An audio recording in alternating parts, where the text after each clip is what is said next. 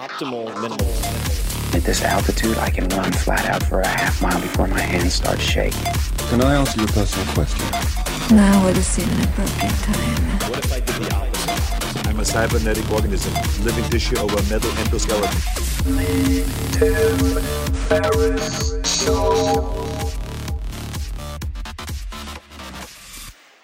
This episode of the Tim Ferriss Show is brought to you by Athletic Greens. I get asked all the time, if I could only take one supplement, what would it be?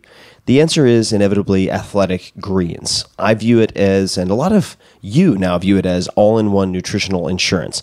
I recommended it way back in 2010 in the 4-Hour Body, and I did not get paid to do so. I've been using it since before that, and I use it in a lot of different ways. I travel with it to avoid getting sick, or to help mitigate the likelihood of getting sick. I take it in the morning to ensure optimal performance, and overall, it covers my bases if I can't get what I need from whole food meals throughout the rest of the day.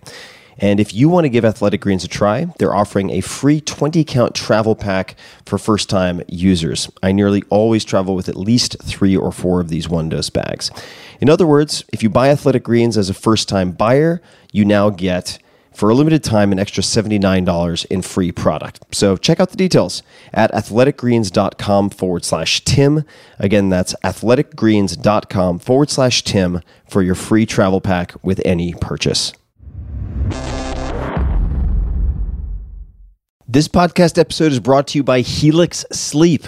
Sleep is super important to me. In the last few years, I've come to conclude it is the end-all, be-all, that all good things, good mood, good performance, good everything seem to stem from good sleep. So I've tried a lot to optimize it. I've tried pills and potions, all sorts of different mattresses, you name it. And for the last few years, I've been sleeping on a Helix Midnight Luxe mattress. I also have one in the guest bedroom, and feedback from friends has always been fantastic. It's something that they comment on. Helix Sleep has a quiz, takes about 2 minutes to complete, that matches your body type and sleep preferences to the perfect mattress for you. With Helix, there's a specific mattress for each and every body. That is your body, also your taste.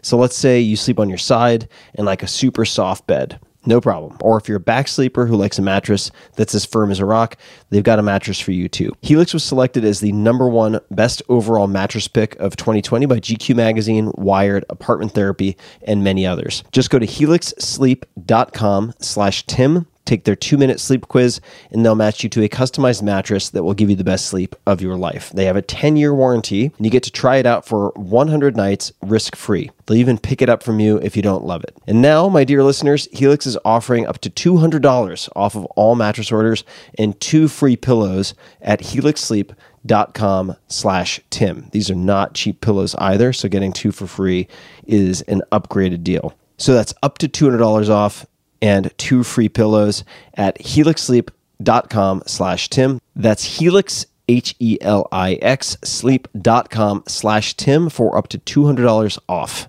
So check it out one more time. Helix, HELIX, sleep.com/Tim. This episode is brought to you by Athletic Greens. I get asked all the time what I would take if I could only take one supplement. The answer is invariably Athletic Greens. I view it as all-in-one nutritional insurance. I recommended it, in fact, in the 4-Hour Body. This is more than 10 years ago, and I did not get paid to do so.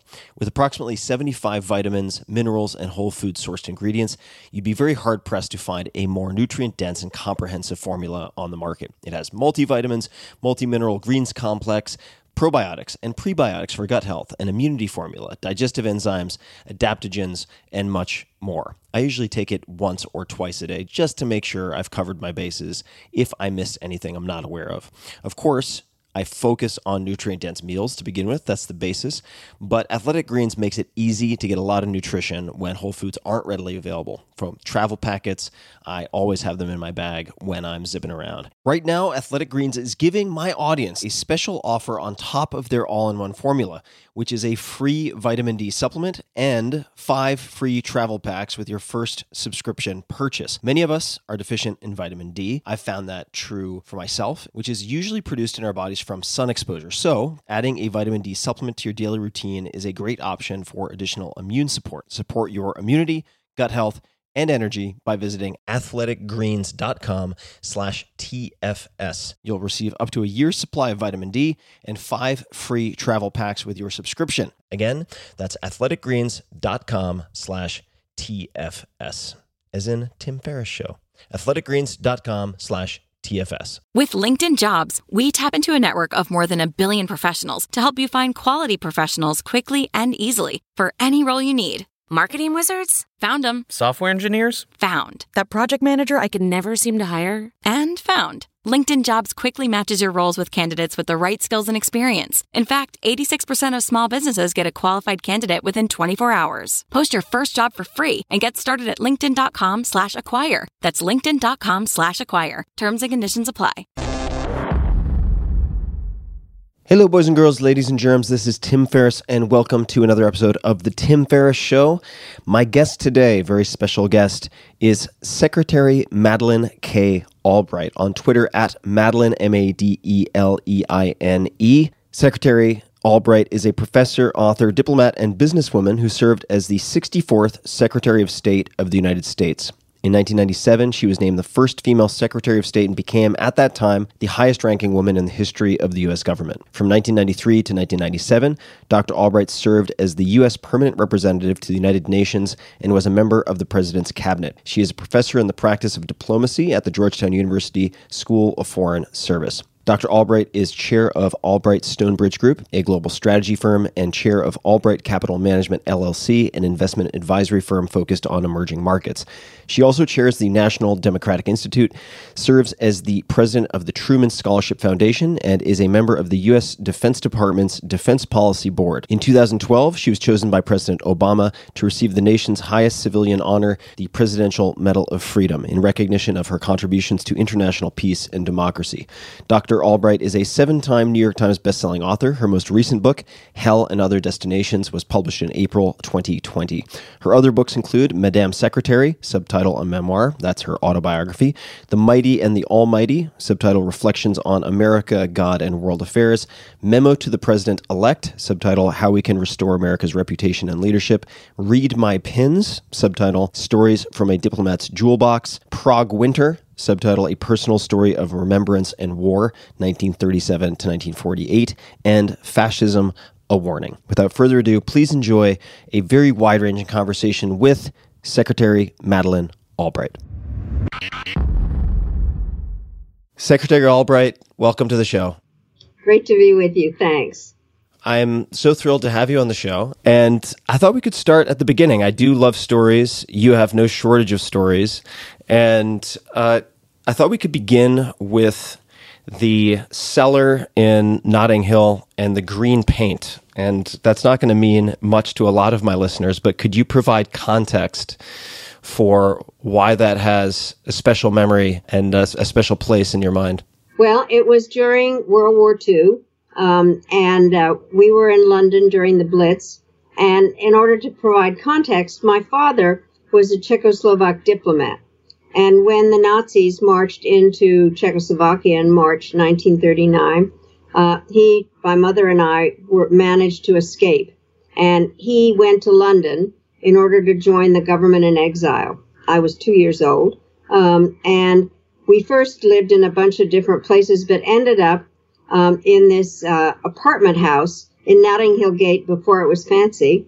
And it had been an apartment house, basically, as I understood it, built for refugees. And what happened was that during the Blitz, the bombing, we went down to the cellar, which was supposed to be the air raid shelter, and spent the night there. And I remember my father at some point saying, well, we have to go down there, but it's full of hot water pipes and gas pipes, so it's not exactly safe if the building is bombed. But we went down there. So what did happen when I was writing one of my books, Prague Winter, I went back to visit everything to kind of get a sense of where it was. And obviously the apartment was a lot smaller than I remembered it. And I remember asking then also the superintendent of the building, was the cellar still there? And he looked at me like, are you crazy? Of course the cellar is there.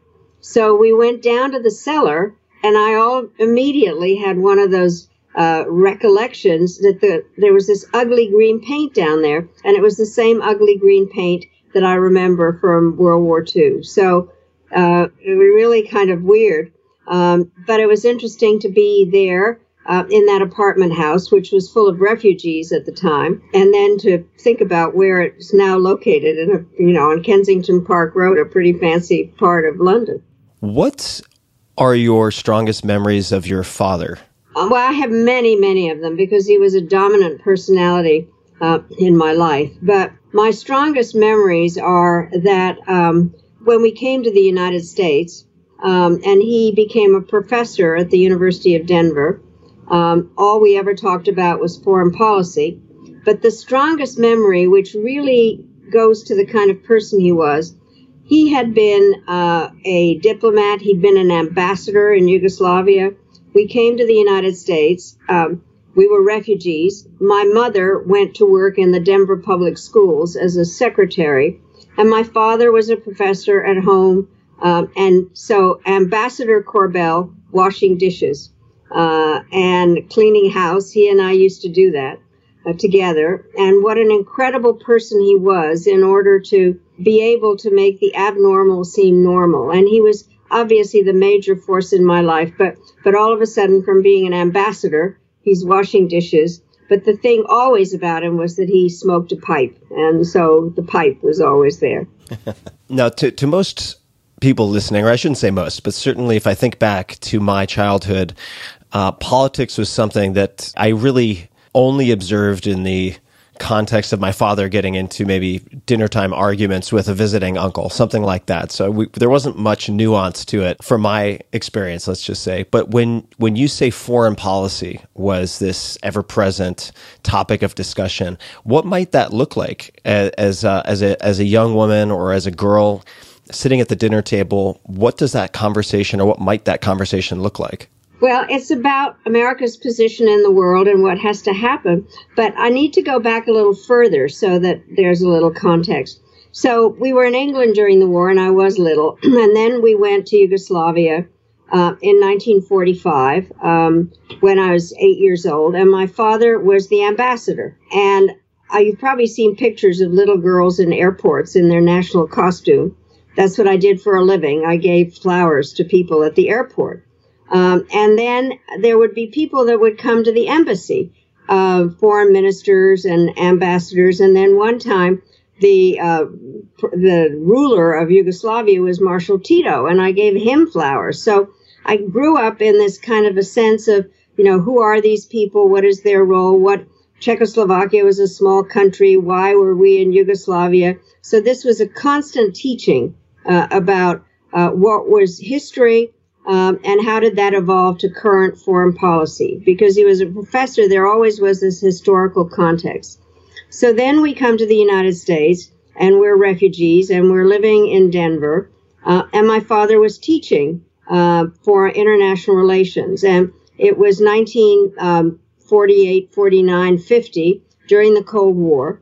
And so the conversation was always about democracy, believe it or not, kind of how fragile it is, how important America was in the role. And when America was absent, terrible things happened. So I grew up with this kind of sense about talking what America's role in the world was.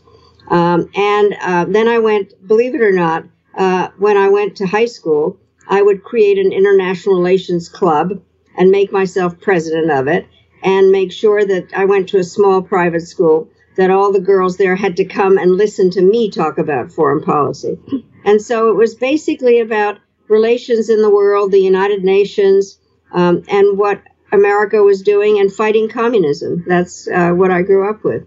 So looking at your history, I mean, you seem to, on one hand, have been operating in sixth gear for many, many, many decades. I mean, the homework that I've done just in and of itself is kind of exhausting. So, and also fascinating, but it's hard to believe one person has done so much. And then on the other hand, I've read, and please correct me if I'm wrong, but that you felt like you were in some ways 10 years behind at points because of decisions that you made and how long it took for you to get your PhD. Could you speak to the latter sentiment? Absolutely. The thing, you have to put yourself back. I kid about this. It just happens to be true that I went to college sometime between the invention of the iPad and the discovery of fire. So it was a long time ago. And even though I went to a women's college, Wellesley, and in a women's, we had all the leadership roles, and I was one of the editors of my newspaper, and I had wanted to be a journalist. And then what happened was that this is also old-fashioned. I met the man that I married. There was this thing where somebody that in a fraternity gave you his fraternity pin, kind of pre-engagement, so I was pinned. And so our graduation speaker was the Secretary of Defense at the time because his daughter was in our class. And we all kind of remember the commencement speech differently, but the basic wording was, your main responsibility is to get married and raise children. So I waited a long time to get married, 3 days after graduation. But I did want to be a journalist. And when my husband was in the Army, I worked on a small newspaper in Rolla, Missouri. And then we moved to Chicago, where he had a job on a newspaper. And we're having dinner with his managing editor. And he looks at me and he says, "So what are you going to do, honey?" And I said, "I'm going to work for a newspaper." And he said, "I don't think so. You can't work on the same paper as your husband because of labor regulations." And even though there were 3 other papers in Chicago at the time, he said, "You wouldn't want to compete with your husband, so go find something else to do." So I actually saluted and found another job at Encyclopedia Britannica. I usually tell young people that it's a book, and I had a lot of fun because newspaper columns have space at the bottom, and I would look up factoids and send them in to the newspapers. And then we moved to Long Island, and I was pregnant, and I had twins, and I had them prematurely and had to leave them in the hospital, so I started taking Russian. And that made me want to go back to school. And so when we moved to Washington, and the twins were a year old, I started going to graduate school. But because I was trying to combine everything, I got a master's and a PhD, and I didn't get my dissertation finished until 1975-76. So it took a very long time. And I didn't have my first real job, except for the one in the newspaper, until I was 39 years old, which meant that I was actually more than 10 years older than everybody else on Capitol Hill. And that 10-year difference has kind of stayed with me all through my career. So I want to come back to the twins and the premature birth. So just as a quick side note, I was actually also born premature, 6 or so weeks premature on Long Island myself. So Really? I was on the receiving end, so to speak, in the NICU for quite a long period of time. But that's not my comment. I suppose it's more of a question, and that is, how did you choose Russian? Why did you choose Russian? Well, first of all, I have to ask you, were you born in Nassau County Hospital in Mineola? No, I was born in Suffolk. So what happened was I'm Czechoslovak, and that is a Slavic language, and I always wanted to learn Russian because partially I was interested in international relations and particularly interested in the Cold War and a number of aspects. But and it didn't make sense to take first-year Russian at Wellesley because the Slavic languages are similar, but I couldn't take second-year Russian because I didn't know the alphabet. And so I had wanted, and what happened, frankly, this also goes back into old time. One of the things that happened in the 60s, they didn't have sonograms at that time. And I was fat, and the doctors were really nasty, and they said, "You're so fat, you can't eat, and you have to walk all the time." So we were living on Long Island, and I was walking around having drunk some Metrical was this diet drink and a lot of coffee. And all of a sudden I saw that Hofstra College was offering Russian for 8 hours a day for 8 weeks. And I thought, well, in the summer. And I thought, well, I can't do that because these children, I didn't know I was having twins actually for a long time, but not due until in August. And they appeared prematurely in June. I had to leave them in the incubators, and so that's when I took Russian. And so I had so much fun surprising my father when he came to visit and talking to him in Russian. But I just have to tell you the problem with the languages. There's always a story about a Czechoslovak military person after World War II who went to Russia, and he wanted to tell them that they had a beautiful life. And so he said, "U vás je krásný život," which in Russian means you have a red stomach, which is the reason that you can't just go from one Slavic language to another. When you then had your first job at 39, could you describe for people what that was and what, in your experience, contributed to landing you in that job? Well, my story just generally is how one thing led to another. And so just to give you a little bit of context, when we came to Washington, and what had happened was we first came in 62, 63, then moved back to Long Island when I did most of my work on my PhD, and then came back to Washington in 1968, and I was working on my dissertation, and my twins were in second grade. And I had a little baby with that. And so I began to do a bunch of other things, volunteer work. And I became chairman of the board of a private school in Washington, associated with the National Cathedral. And I got a reputation for being able to fundraise.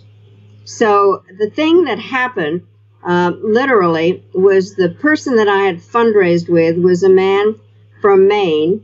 And then in 1972, when Ed Muskie was running for president, this man had been asked to do, by the way, this will blow your mind, it was the most expensive fundraiser ever given in Washington at $125 a person.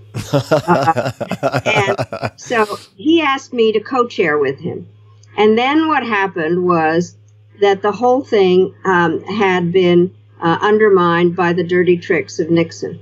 It's a long story, but it was, so that was my first experience with that. And then I did a bunch of different fundraising and volunteer work while I was finishing my dissertation. And then when Governor Carter was running, and I was with Ed Muskie, who at the time was one of the vice presidential candidates. Actually, that's when Walter Mondale became the vice presidential candidate. And somebody from Ed Muskie's staff went to work with him. And so Muskie asked me to come and be on his staff. And having the PhD made a difference, because then he could say this is Dr. Albright rather than my friend Madeleine. And I became his chief legislative assistant. And so that's how one thing led to another. And then the other big leap that was interesting, I had gone to Columbia, and one of my professors was Zbigniew Brzezinski. And President Carter names him as his national security advisor. So Brzezinski calls me up and he said, "Madeleine, perhaps you've heard that I've been named national security advisor." And I said, "Yes, I have." And he said, "Well, can you find me a place to live?" And I said, "Geez, Big, I thought you were calling to offer me a job." And he said, "No, I'm calling to ask you to find me a place to live." So I found him a place to live.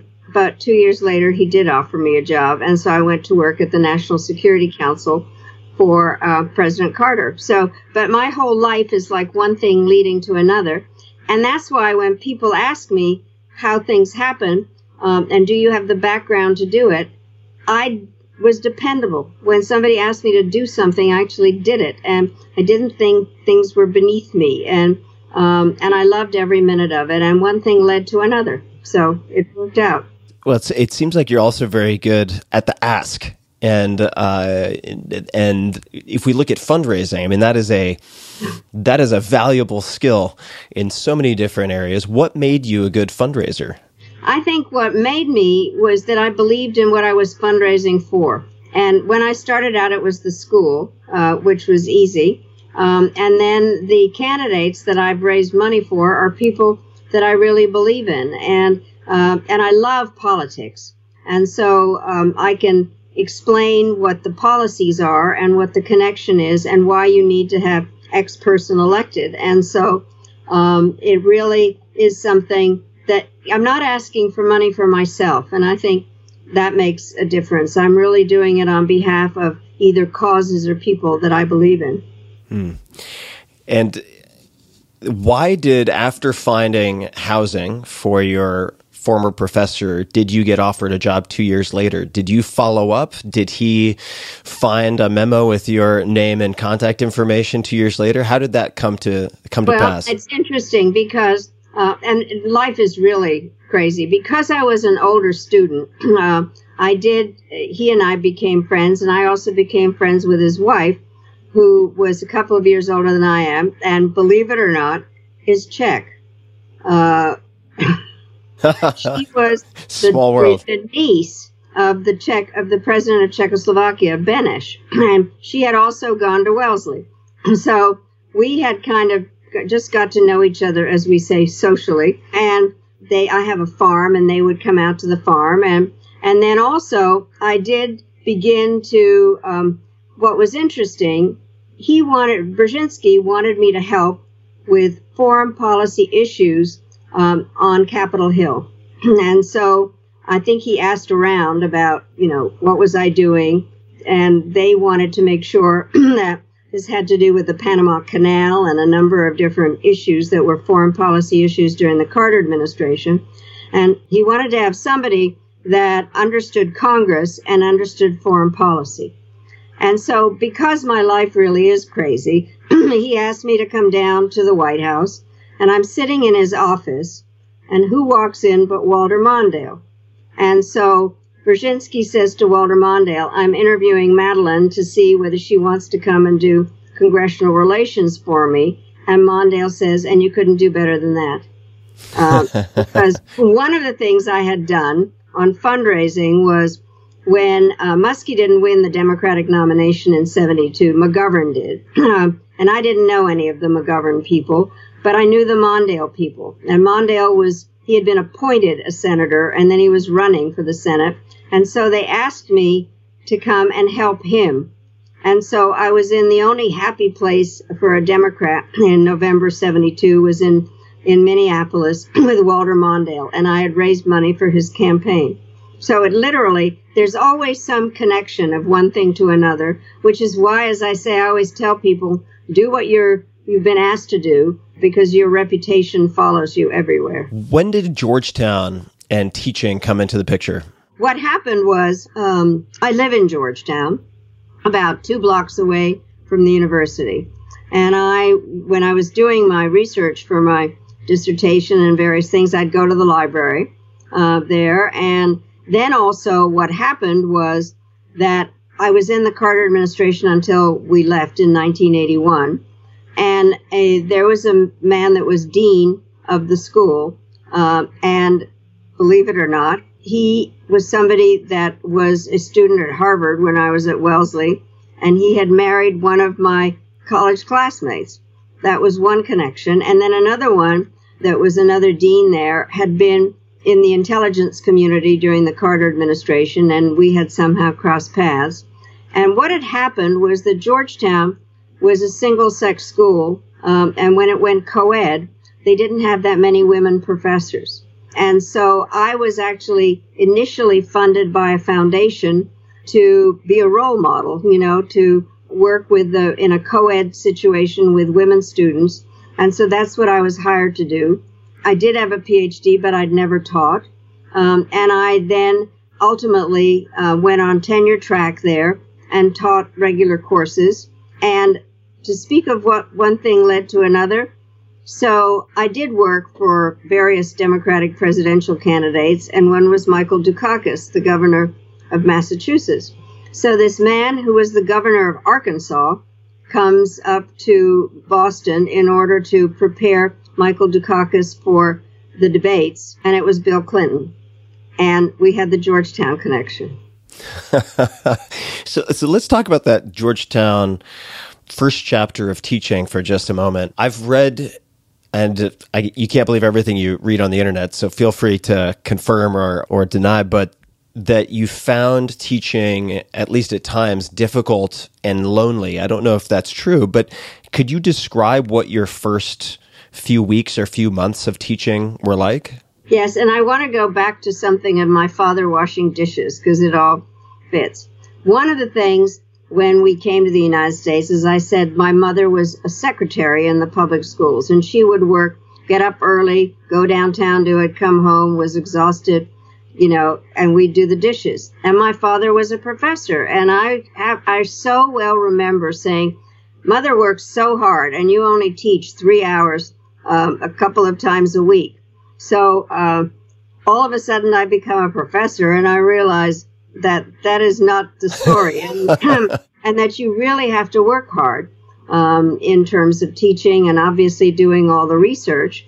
But you do it alone, ultimately. You're standing up in front of a class by yourself, and there were a couple of things I team taught, but mostly I did it by myself, and you are then responsible for what you are telling people and teaching, and you have to base it on facts. I don't think you can brainwash or, bluff people when you're teaching, and it is lonely in that particular way. And so for me also, there was an additional part. I had just been divorced, and it was the first time that I could talk about I instead of we, and trying to get used to being in an entirely different setting professionally. I mean, it really was different than being on Capitol Hill. And so it was a combination of doing a lot of very different things all of a sudden, and getting used to an independent life. My kids were my youngest daughter was at home, but the others had gone off to college. And so it was a matter of having a very, very different life. I loved it in the end, but it took me a while to not be nervous teaching and try to figure out how to be with this whole new group of people. At that point in time when you were teaching, did you have a long-term plan for your career, and you knew that your teaching would likely end at a certain point in time? Or were you, for each of these chapters, more doing the best job you could and assuming that doors would open as a result of doing the best job you could? I'd just love to hear how you thought about doing what was in front of you versus, or maybe in combination with, longer-term planning at that point in your life. I have to tell you, frankly, there was no longer-term planning. What I thought, I liked the teaching because I liked the subjects. I do, we've already made this clear, that I'm the perfect daughter, and that I always did whatever my father wanted me to do. And I had seen, and he used to say the following thing regularly when we came to the United States. He said, there is nothing better than being a professor in a free country. And so I thought, great, I'm teaching international relations. I was teaching classes to some graduates and some undergraduates in terms of U.S.-Soviet relations, or things that really made a lot of sense for what I had trained for. I liked it. There were a lot of good people there.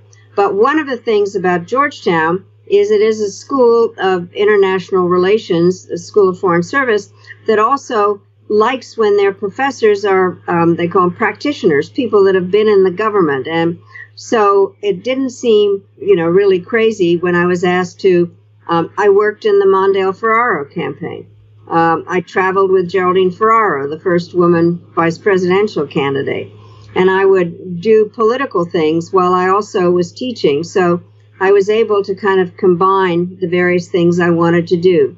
I thought I would be teaching, for as long as I could. But I also, at some stage, hoped I would be in the government again. I didn't know what, but I clearly worked in campaigns with the idea that at some point I might be in the government again, but it never occurred to me at the kind of level that I ended up. So at that point in time, when you're thinking to yourself, at some point I would like to go back into government, when you were just maybe daydreaming or ruminating over, a glass of tea or wine or coffee or what have you, what was perhaps the biggest dream that you dared dream for yourself in government at that point in time? Was there any sort of pinnacle, hypothetically speaking, that you had in your mind? Well, not really. I mean, I thought I wanted to do something interesting, and I saw myself perhaps as an assistant secretary of state. I didn't actually want to be an ambassador because I like living in the United States. And so, but I did think, and then there was a certain moment when there had been a woman deputy secretary of state. And I remember some passing thought that, goodness, that would be nice.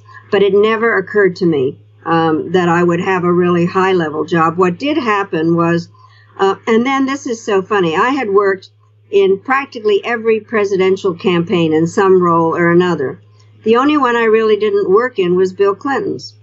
And the reason was that at that time I was also, by the way, I never do just one thing. I was also the president of a think tank, the Center for National Policy, which was bipartisan. And so I did that during the 92 campaign.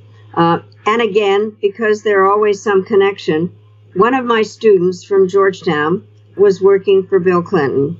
So all of a sudden, she sends me this memo where he had won the presidency, and that a memo with people's names that should be in the administration. And the only name that was checked off was mine.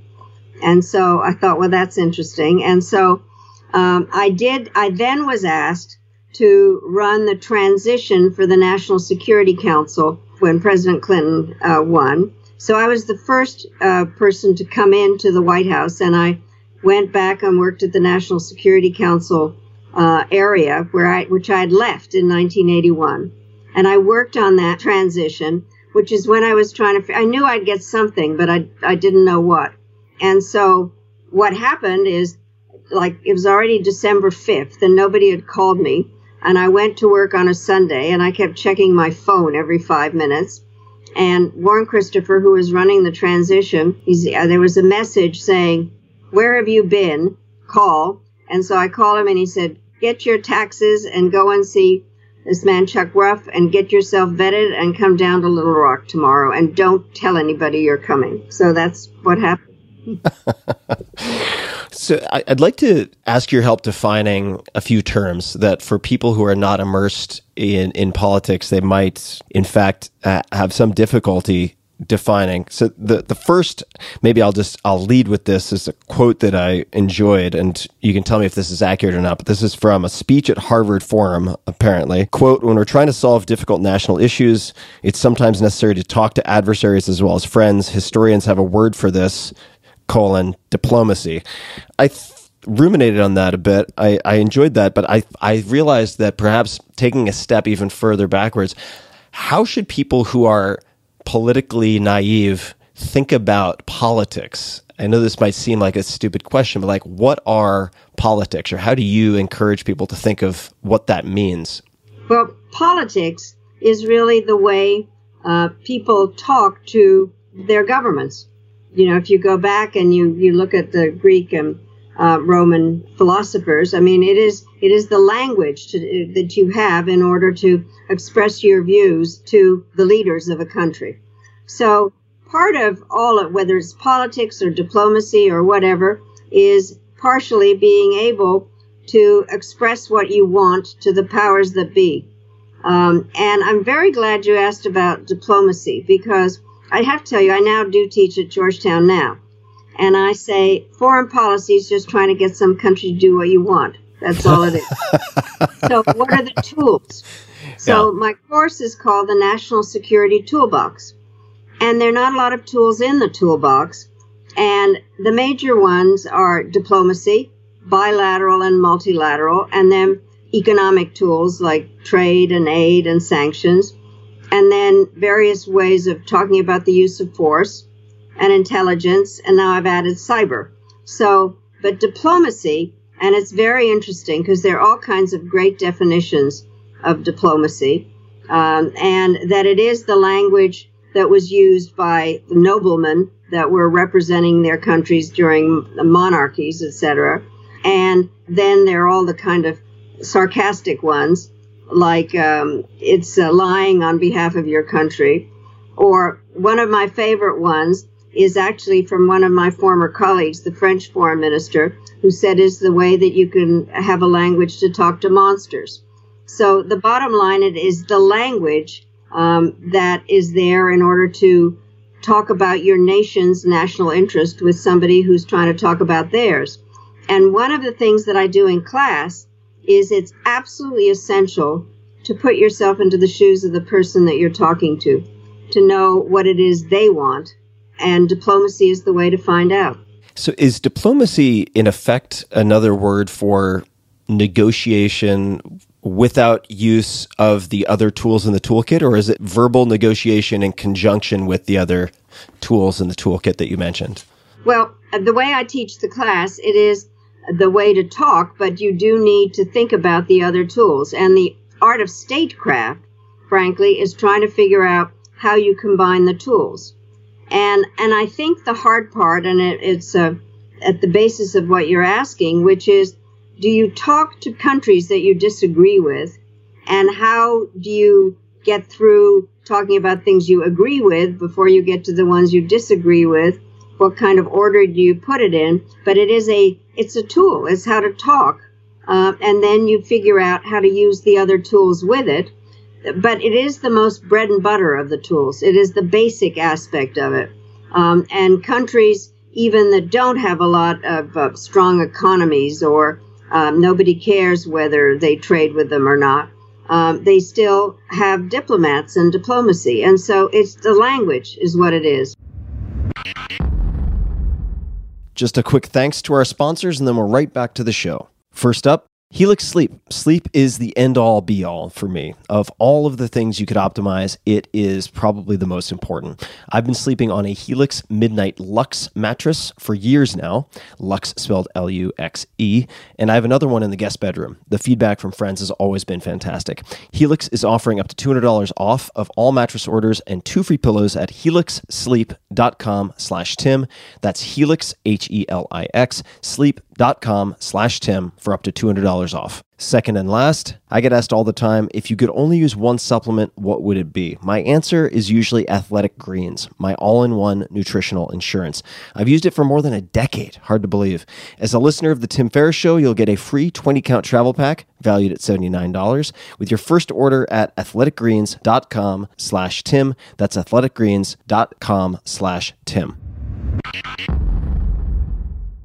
So I'm going to delve into a subject that no doubt you've spoken about ad nauseum, so I'm going to apologize in advance. But a number of my friends were insistent, male and female, they wanted to know how you thought about navigating, say, entering a room with foreign leaders who are accustomed to dealing with male representatives. Perhaps they have vodka and cigars and any number of other sort of expectations as to what their interactions would normally look like with the foreign emissaries. And I apologize if this isn't a good question, but I'm also curious if that was intimidating or how you thought about navigating those waters. Well, let me just say that when, all the jobs I've had where I've basically been the only woman, that's the 10-year part. Whether I was on Capitol Hill or then came to the White House, and there were not a lot of women around. And one of the things that when I started teaching, having been in the Carter White House, I was trying to explain to my co-ed groups, basically, you wouldn't have had this experience, but women, when you're there in a room by the only one, you think to yourself, well, I'd like to say something, and then you think, no, it'll sound stupid, so then you don't say it. And then some man says it, and everybody thinks it's brilliant, and you're really mad at yourself for not having said something. So with that experience, I go to and teach, and I developed my own little saying, which is women have to learn to interrupt. And if you're going to interrupt, there's a different process. I called it active listening, where you know you're going to say something, but you have to know what you're talking about, and you have to have a strong voice to do it. So I said to my students, both the men and the women, that nobody in the class could raise their hands, that they all had to interrupt. My classes were a bit of a zoo. So I had this whole mantra. So then I get to the UN in 93, and I'm a member of the UN Security Council, and the only woman. There are 15 members, and there are 14 men sitting there staring at me. And I think to myself, well, I don't think I'll talk today. It's not all in that fancy room. There's kind of a back room. And I thought, I'll see if they like me or if they respect me. And then all of a sudden, I see the sign in front of me that says United States. And I thought to myself, if I don't speak today, the voice of the United States will not be heard. So after all that tutoring, I had that experience, and I did learn to talk. And it helps if you're the United States at that particular time, but it's not easy. And so you try to figure out what the best way is. So when my name came up to be Secretary of State, somebody said, yeah, well, a woman can't be Secretary of State because the Arab leaders won't deal with a woman. So what happened was the Arab ambassadors at the UN got together and they said, we had no problems dealing with Ambassador Albright. We wouldn't have any trouble dealing with Secretary Albright. So that went away. Then somebody at the White House, and I never want to know who, said, yeah, Madeleine's on the list, but she's second tier. And so I was sure that I would never get the job. And so, it was intimidating in that particular way. But I now know, I have to tell you this story. Once I was Secretary of State, what happened often was that First Lady Hillary Clinton and President Clinton and I would travel together, and we'd be abroad somewhere at an embassy, and I would introduce her and she would introduce him. So then he told this story, that during this period of the great mentioning, that Hillary would come to him and say, why wouldn't you name Madeleine? She is most in tune with your views, expresses them better than anybody else, and besides, it would make your mother happy. So this is how it happened. So I have a number of follow-up questions. The first is about the art of interruption. There must be a spectrum of ways to interrupt, going from the very indelicate and damaging to the more subtle and artful. What are good ways to interrupt? Or if you looked at your students, they're not allowed to raise their hands. What are the better ways to interrupt? Well, I think that the best way is if it actually is germane to what they're talking about. And you really do know that you want to say something, and you begin talking. I think one of the parts that I still do, which I also think is a mistake, is to say, I'm so sorry to interrupt, or I apologize. I mean, you begin by some introduction and you think, why would anybody want to listen to you? But you can't make just a total habit of it. And so I do think that what was important that I learned at the UN, and by the way, this is very interesting when you're the United States and you actually are in a meeting and you're supposed to raise the sign in front of you and you get called on. And whether as the United States you speak first to kind of set the debate, or last to summarize, or sometimes just in the middle in order not to be the one that does everything. And so it was interesting in that time trying to figure out when I would speak and what kind of tone. But it wouldn't always be to disagree. I think one of the things is to find out you're an instructed ambassador, so when are you going to say what you're supposed to say? And I teach my students this because we do game simulations now. Who are your allies? And so you say, well, as the ambassador of Morocco just said, I would like to, et cetera, et cetera. So, but there were times when I was secretary, and I'd have a particularly unpleasant meeting, and I was being lectured to. That is one of the things that often happens if you're a woman Secretary of State even. And I was in Serbia, and the President Milosevic was lecturing me about the Serbs, and I said, I know about the Serbs. You don't have to tell me about the Serbs. So it's sometimes you have to just tell it like it is. Or what would happen, I have to tell you, when you go someplace and the other person keeps talking and you have something you went to this country to do and say, I would say, I have come a long way, so I must be frank. And then I would start talking. Oh, that's a great line. I have a quote, again, it may be accurate or inaccurate, so please do let me know. But, and I'll set the stage for reading it, which is, you've interacted with many, many powerful figures of all different types, of both genders. And the quote that I have here, you can tell me if it's a real one or not, is from Time magazine, I think from 2006. And it's, I'm not a person who thinks the world would be entirely different if it was run by women. If you think that, you've forgotten what high school was like. Is that a quote of yours? And if so, could you elaborate on what is meant by that? It is accurate, because I do think that there's always, as the mother of 3 daughters, and having been in high school myself, high school is actually pretty nasty. in girls' schools. I mean, and we all did that. And so there are cliques and all kinds of things. So I happen to believe that the world is better off when men and women work together. I do think that we have a different approach to things. And this is kind of, I don't want to generalize too much, but basically, I think women, we're very good at multitasking because we have to in order to exist. And also to kind of take care of the family and make sure the children don't fight. And that kind of a way of trying to find compromise in some ways.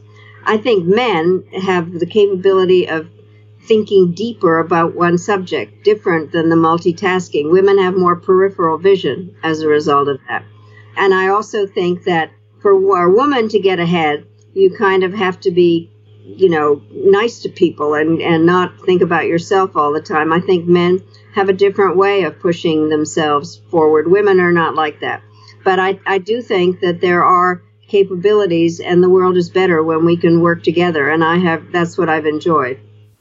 Thank you for elaborating on that. And I'd like to ask about your birth name and how it changed. I know this seems like a non sequitur, but hopefully I'll be able to tie this together somewhat. But what is your birth name, or what was your birth name? I have to tell you this story, which is that when President Clinton came in and there was a cabinet, the cabinet was invited up to Camp David, kind of the first weekend in January. And so at the end of a couple of days, President Clinton said to everybody, "Tell me something about yourself that I don't know." So I said, "My name is not Madeleine Albright. My name is Maria Jana Korbelova." So my birth name is Maria Jana, which is basically just Mary Jane in Czech. And for reasons that, I was told this story, but I have no idea why it really happened. There was a play in Prague at the time called Madeleine in the Brick Factory. And for some reason, my grandmother liked the name Madeleine. Because she had an accent, and my mother had an accent, my name was Madeleine. And I had no idea what kind of a name it was. And after when we were in Yugoslavia, my father, didn't want me going to school with communists. And so I had a governess. And I got ahead of myself. And in Europe, you can't go to the next level until you're a certain age. So they sent me to school in Switzerland. I didn't speak French. I was in the French part of Switzerland. They wouldn't feed me unless I said it in French. Anyway, I learned French. And so they said, "You don't know how to spell your own name. You have to spell it Madeleine. And now that's my name. But it's still not my legal name." Wow. All right. I glad I asked. And yeah. That's just a segue to lead into a question about being Secretary of State. And I've heard a friend of mine who's involved in government describe it as being the face of the United States to the rest of the world.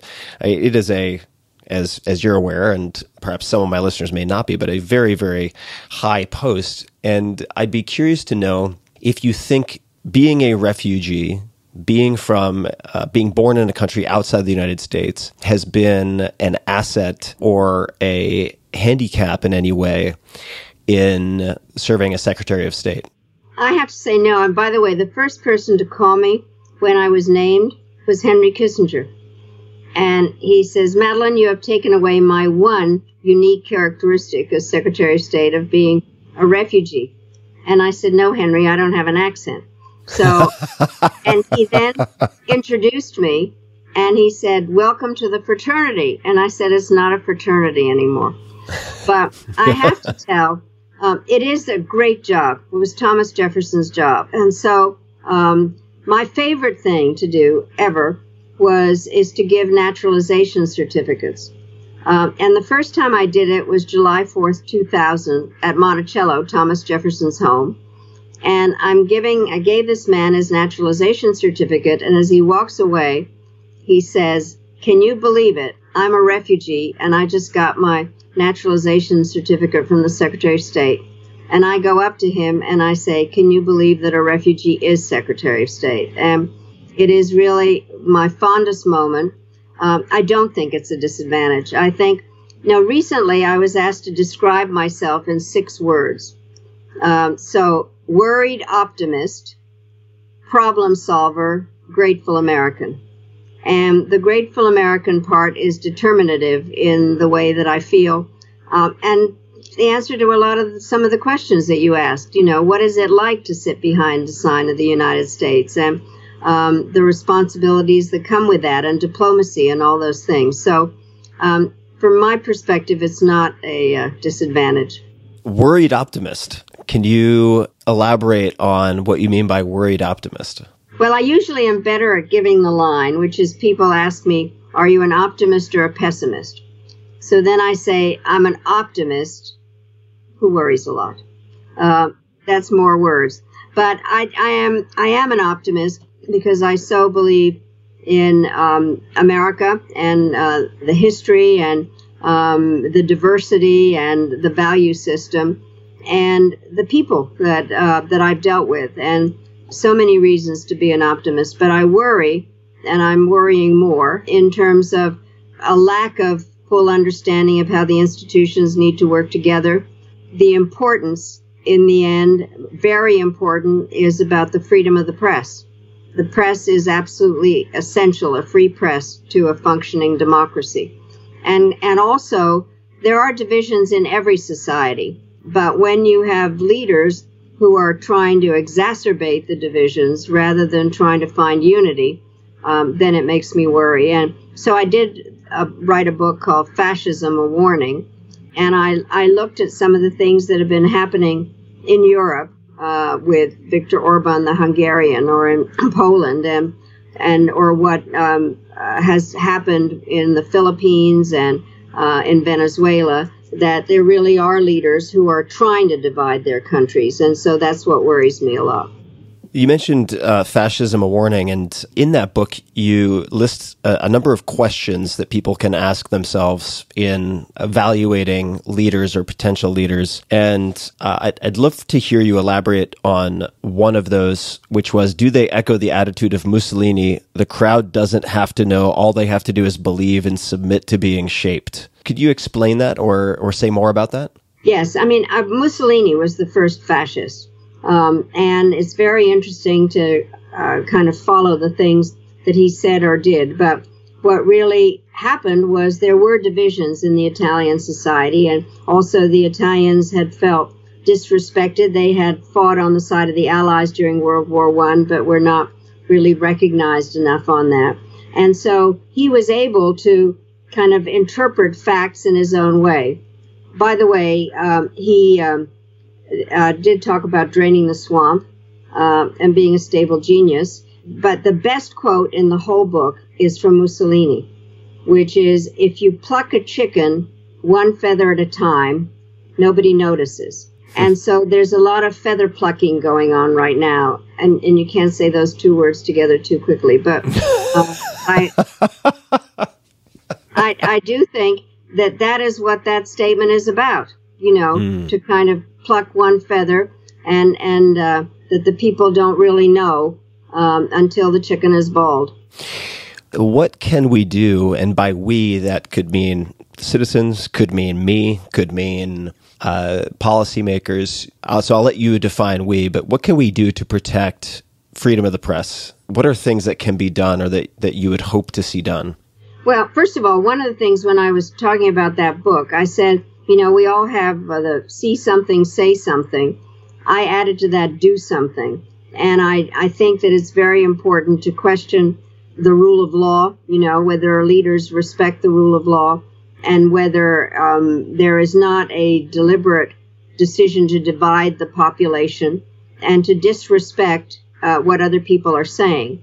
But I think that the freedom of the press is essential, and I am worried about it, because what has happened is it's hard because so many people get their news through their own echo chamber. And then the kind of classic newspapers or channels are derided by kind of saying fake news. But I think it's very important for people to understand it's not easy to find out exactly what the truth is, especially if this has been going on a long time. But I think that it's important to look at a lot of different sources but also to try to follow what is written, how the research is done, can it be validated so that there's nothing that's made up. And this is a particularly hard time. And I think that the terrible thing is to call the press the enemy of the people. It's the opposite. By the way, when I was a genuine academic, I wrote my dissertation on the Czechoslovak press in 1968, the Prague Spring. And I've always been interested in the role of information in political change. There's always some new kind of method of information, and it has affected how people think. And so I think we need to know where people get their information. How does it jibe with what we ourselves know to be true? People know a lot. It just may not be exactly stated that way. But I think it's information, and a free press is the lifeblood of a democratic society. What does and this again might seem like an odd left turn, but I'm gonna take it anyway. You are clearly very sharp still. You've been prolific in what you have packed into your years, especially when you consider, as you put it, having your first job at 39. I've read that exercise is important to you. Could you speak to your self-care practices? What allows you to keep this sort of high-octane car running at such a high speed for so long? Well, I do have a lot of energy, and you have been kind not to ask this, but what happened when I left my job, I was really fat because I was eating for my country. And so I decided that I really did have to. By the way, when I was younger, I really did exercise. I swam. I was a good swimmer and did all kinds of things, played tennis. But while I was in office, I have to say I didn't do as well. So I found a trainer, and I really did some kind of, aerobics and weightlifting and all that. And what I really got good at, you're going to laugh, is leg pressing. I could leg press 450 pounds. And then, of course, it really was not a smart thing to do because my back began to take a toll. But I have, until now, having not been able to go to see my trainer, I really have, to the best of my ability, exercise 3 times a week.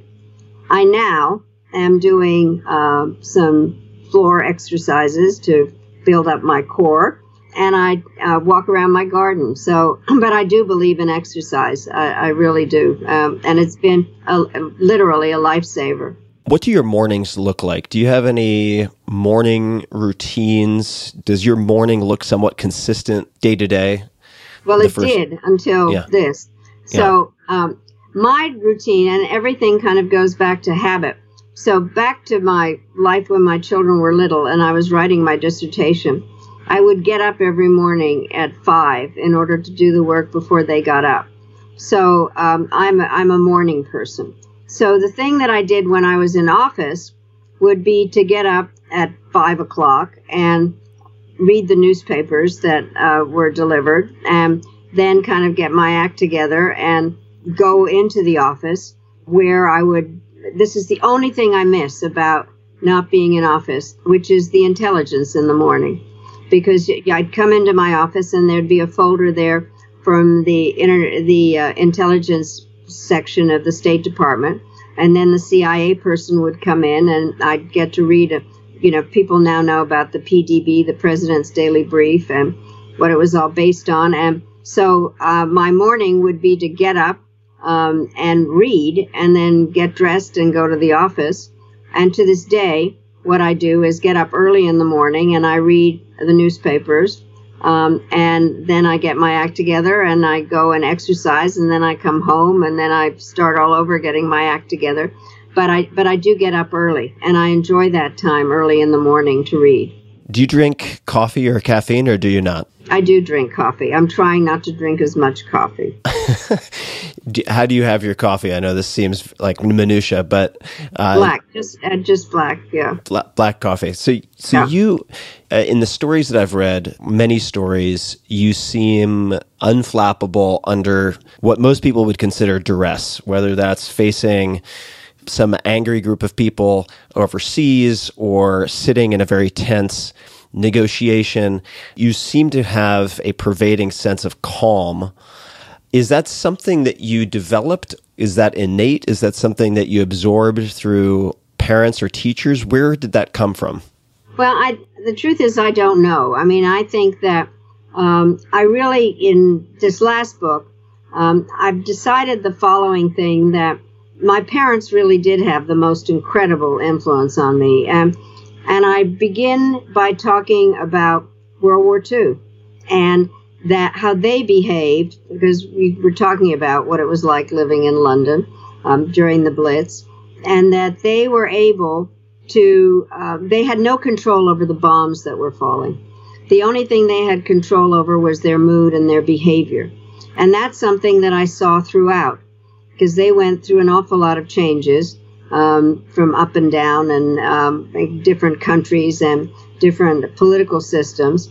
And they did the same thing when we came to the United States. And so I am feeling, and I always did, is that I couldn't control the things that were happening to a great extent because sometimes there were unintended consequences to various decisions, but I could control my behavior. And that's certainly something that is true right now, because I don't have control over the virus. I only have control over my behavior. And I think that is part of that has been kind of my lodestar. The thing that is very strange for me, and this has to do with the age issue. I have in this, the reason I wrote this last book was to show that I'm still alive. And I had kind of thought about afterlife and whatever. And it did take me a long time to find my voice, and I'm not going to be quiet. And I've been fighting gravity in terms of age. So this is the first time that all of a sudden I'm very conscious of my age, because that is what the subject is. If I were not as old as I am, I wouldn't be in the group that is threatened or whatever. And it's ironic that I should have a book about fighting age just at the time when all of a sudden there's no way to deny that I'm in the elderly group or whatever we call it. And so it's kind of ironic is the only word I can think of. Can you describe the title? So Hell and Other Destinations. Where does the title come from? Well, the title, and again, everything is based on my own experience. The most famous thing I ever said was that there's a special place in hell for women who don't help each other. It was so famous it ended up on a Starbucks cup. It came from that period, now that you've asked me everything, when my twins were little and I was going to graduate school and working on then later on my dissertation. I had the hardest time with other women who would say to me, we're very judgmental of each other, who would say to me, why are you in the library instead of waiting for your children or being with your children? Or my hollandaise sauce is so much better than yours, and just kind of, judgmental.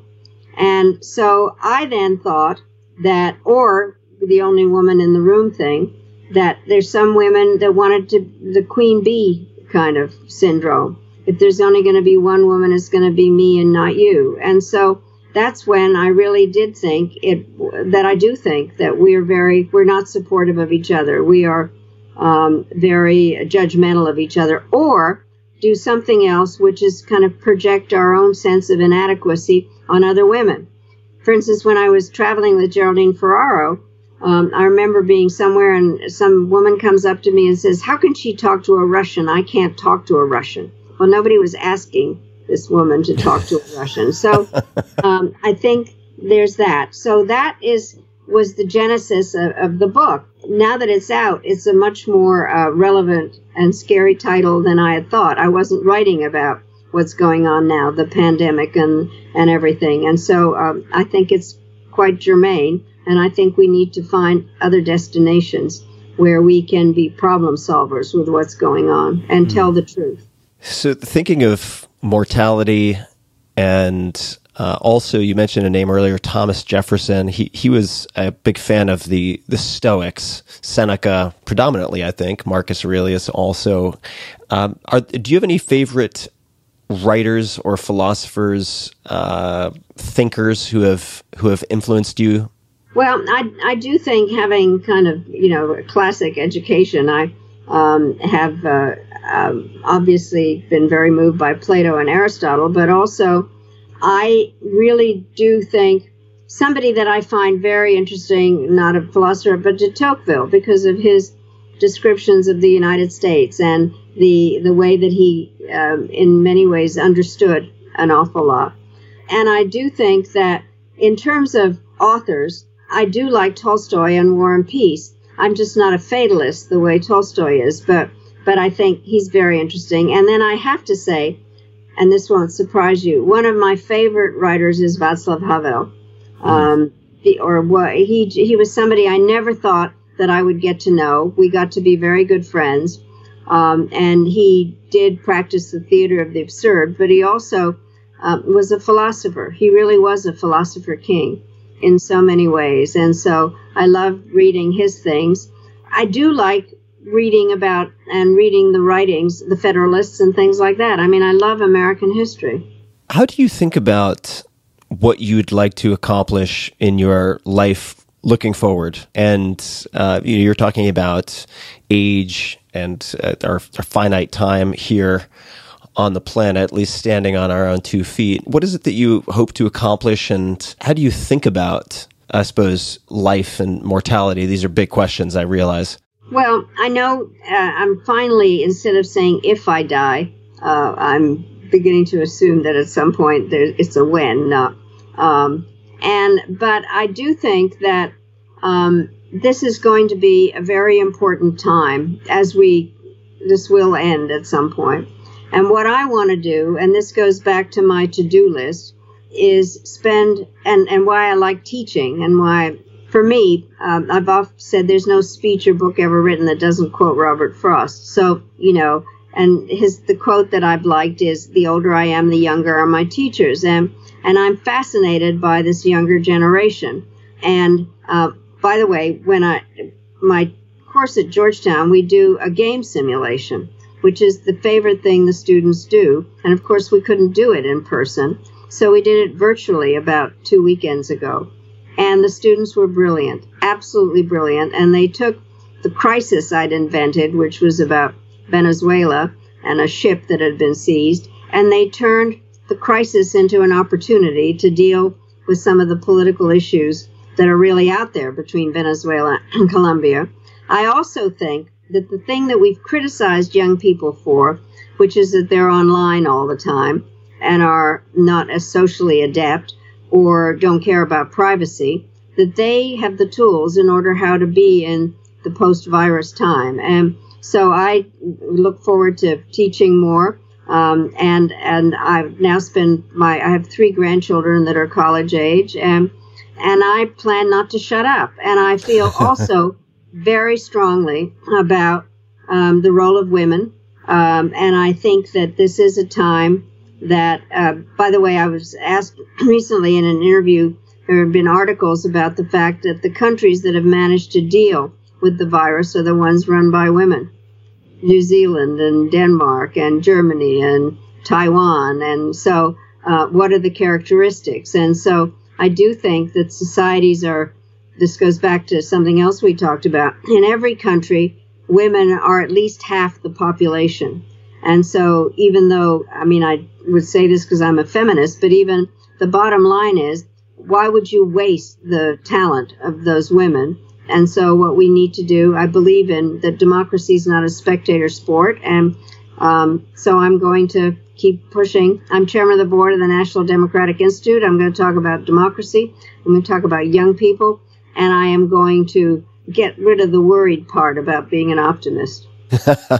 Well, it's such a pleasure to spend time with you today, and I know you're as busy as ever. Certainly, it's just really mind-blowing to me to see how engaged you are. And your latest book is Hell and Other Destinations. People can find you on Twitter at Madeleine. As you mentioned, the French instructed you at Madeleine. Secretary Albright, is there anything else you would like to say or share before we close this round 1 on the podcast? Well, you didn't ask me about my pin. Ah, yes, I should. We're on video, okay. And so for people who can't see it, please tell me about the pin that you have on. 5. It's a, Roman or a B. And it comes from the following thing, which is that during, as I mentioned, we were in London during the war. My father broadcast over BBC, and I listened to BBC as a little girl. And they would open every broadcast with the first 5 notes of Beethoven's Fifth, with kettle drum, da-da-da-dum, which is Morse code for V for victory. Oh, so that's amazing. It makes sense, you know. Well, thank you so much, Secretary Albright. This has been a very enjoyable and thought-provoking conversation, so thank you for taking the time. I have to say, I don't think I've ever had as much fun in an interview. Thank you so much. Oh, wow. Absolutely. I mean it. It was really fun. Thank you. Oh, my pleasure. And I will share links to the new book, to everything we spoke about. We'll have very complete show notes for people to explore everything that you've shared at tim.blog/podcast for everyone. And I wish you all the best, much safety, and I am confident that you will find a way to put a slash mark through the worried as you move forward as an optimist. Thank you, and good luck to you. Stay healthy and everything. Great. Thank you. Wonderful. Thank you. And to everybody listening, thank you for tuning in, and take care. Hey guys, this is Tim again. Just a few more things before you take off. Number 1, this is 5 Bullet Friday. Do you want to get a short email from me? Would you enjoy getting a short email from me every Friday that provides a little morsel of fun before the weekend? And 5 Bullet Friday is a very short email where I share the coolest things I've found or that I've been pondering over the week.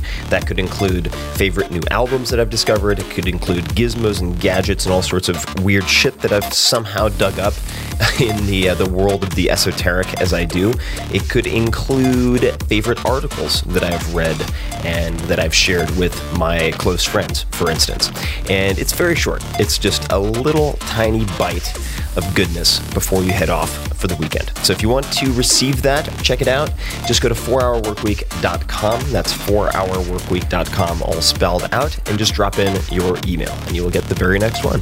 And if you sign up, I hope you enjoy it. This podcast episode is brought to you by Helix Sleep. Sleep is super important to me. In the last few years, I've come to conclude it is the end-all, be-all, that all good things, good mood, good performance, good everything seem to stem from good sleep. So I've tried a lot to optimize it. I've tried pills and potions, all sorts of different mattresses, you name it. And for the last few years, I've been sleeping on a Helix Midnight Luxe mattress. I also have one in the guest bedroom, and feedback from friends has always been fantastic. It's something that they comment on. Helix Sleep has a quiz, it takes about 2 minutes to complete, that matches your body type and sleep preferences to the perfect mattress for you. With Helix, there's a specific mattress for each and every body. That is your body, also your taste. So let's say you sleep on your side and like a super soft bed. No problem. Or if you're a back sleeper who likes a mattress that's as firm as a rock, they've got a mattress for you too. Helix was selected as the #1 best overall mattress pick of 2020 by GQ Magazine, Wired, Apartment Therapy, and many others. Just go to helixsleep.com/Tim, take their 2-minute sleep quiz, and they'll match you to a customized mattress that will give you the best sleep of your life. They have a 10-year warranty, and you get to try it out for 100 nights risk-free. They'll even pick it up from you if you don't love it. And now, my dear listeners, Helix is offering up to $200 off of all mattress orders and 2 free pillows at helixsleep.com/Tim. These are not cheap pillows either, so getting 2 for free is an upgraded deal. So that's up to $200 off and 2 free pillows at helixsleep.com/Tim. That's Helix, Helix, sleep.com/Tim for up to $200 off. So check it out one more time, Helix, Helix, sleep.com/Tim. This episode of The Tim Ferriss Show is brought to you by Athletic Greens. I get asked all the time, if I could only take one supplement, what would it be? The answer is inevitably Athletic Greens. I view it as, and a lot of you now view it as, all-in-one nutritional insurance.